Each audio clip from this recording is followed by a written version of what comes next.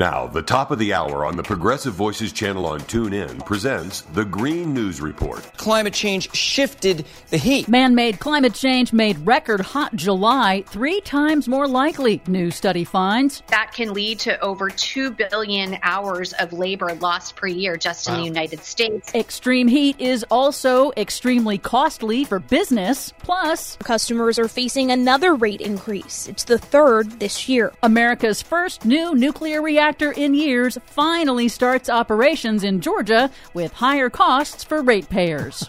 All of those stories and more straight ahead. From BradBlog.com, I'm Brad Friedman. And I'm Desi Doyen. Stand by for 6 minutes of independent green news, politics, analysis, and snarky comment. A new reactor at a new nuclear power plant in Georgia is now producing energy that could soon be used to power your home.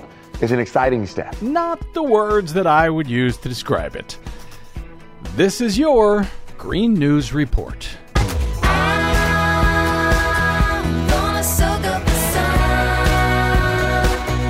Okay, Desi Doyen, as delighted as I am about a new nuclear reactor in Georgia, I guess we have to start with the nuclear reactor in the sky that is causing all kinds of problems across this earth. Sure, we can put it that way. About 80% of humanity experienced unusually hot temperatures during July. That was the hottest month in recorded history, and human-caused climate change was responsible for most of it. That's according to a new study by nonprofit data firm Climate Central. The researchers say more than 6.5 billion people experienced climate change-intensified extreme heat in July 2023, and man-made global warming made those extreme temperatures at least 3 times more likely. And they are still experiencing that heat right now. Indeed. Even though it is winter in the southern hemisphere, parts of Chile hit a record 102 degrees this week. 102 degrees Fahrenheit in winter? Yes.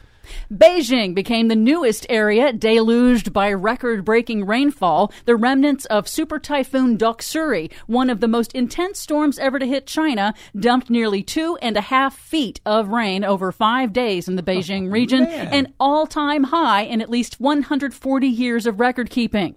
That triggered catastrophic flooding, crippling the city, killing at least 21 people, with dozens still missing. Climate scientists say global warming is turbocharging extreme rains around the world because a warmer atmosphere holds more moisture. Extreme weather is extremely expensive, according to a new assessment by global reinsurance giant Munich Re. In just the first half of 2023, globally, disasters of all kinds caused more than $110 billion in economic losses. But the U.S. alone makes up more than a third of those disaster losses this year so far.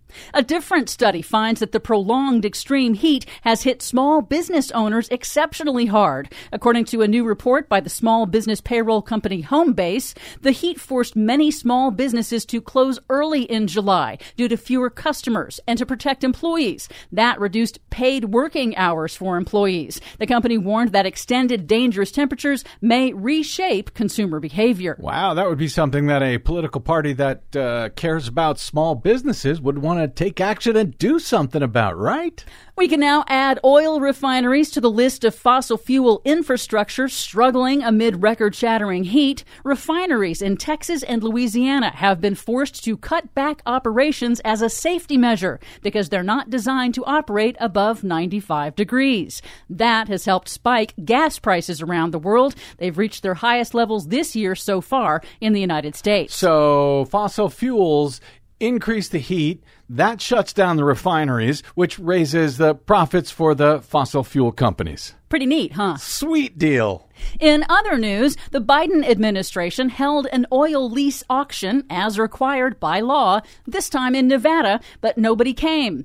0 oil companies bid in the Bureau of Land Management's lease sale. The bust underscored calls from conservationists to focus on abundant renewable energy in the state and phase out oil production.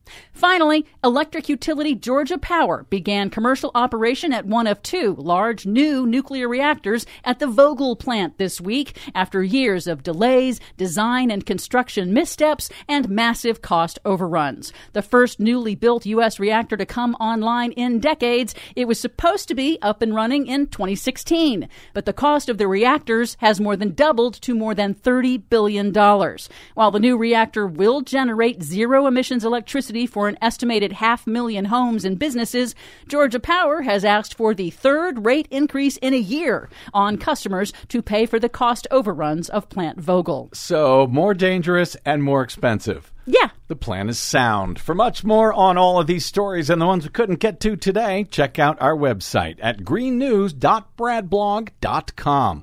Find, follow, and share us planet-wide on the Facebooks, Mastodons, and website formerly known as Twitter at Green News Report. I'm Brad Friedman. And I'm Desi Doyen. And this has been your Green News Report. Are you ready for that great atomic power? Will you rise and meet your savior in the air?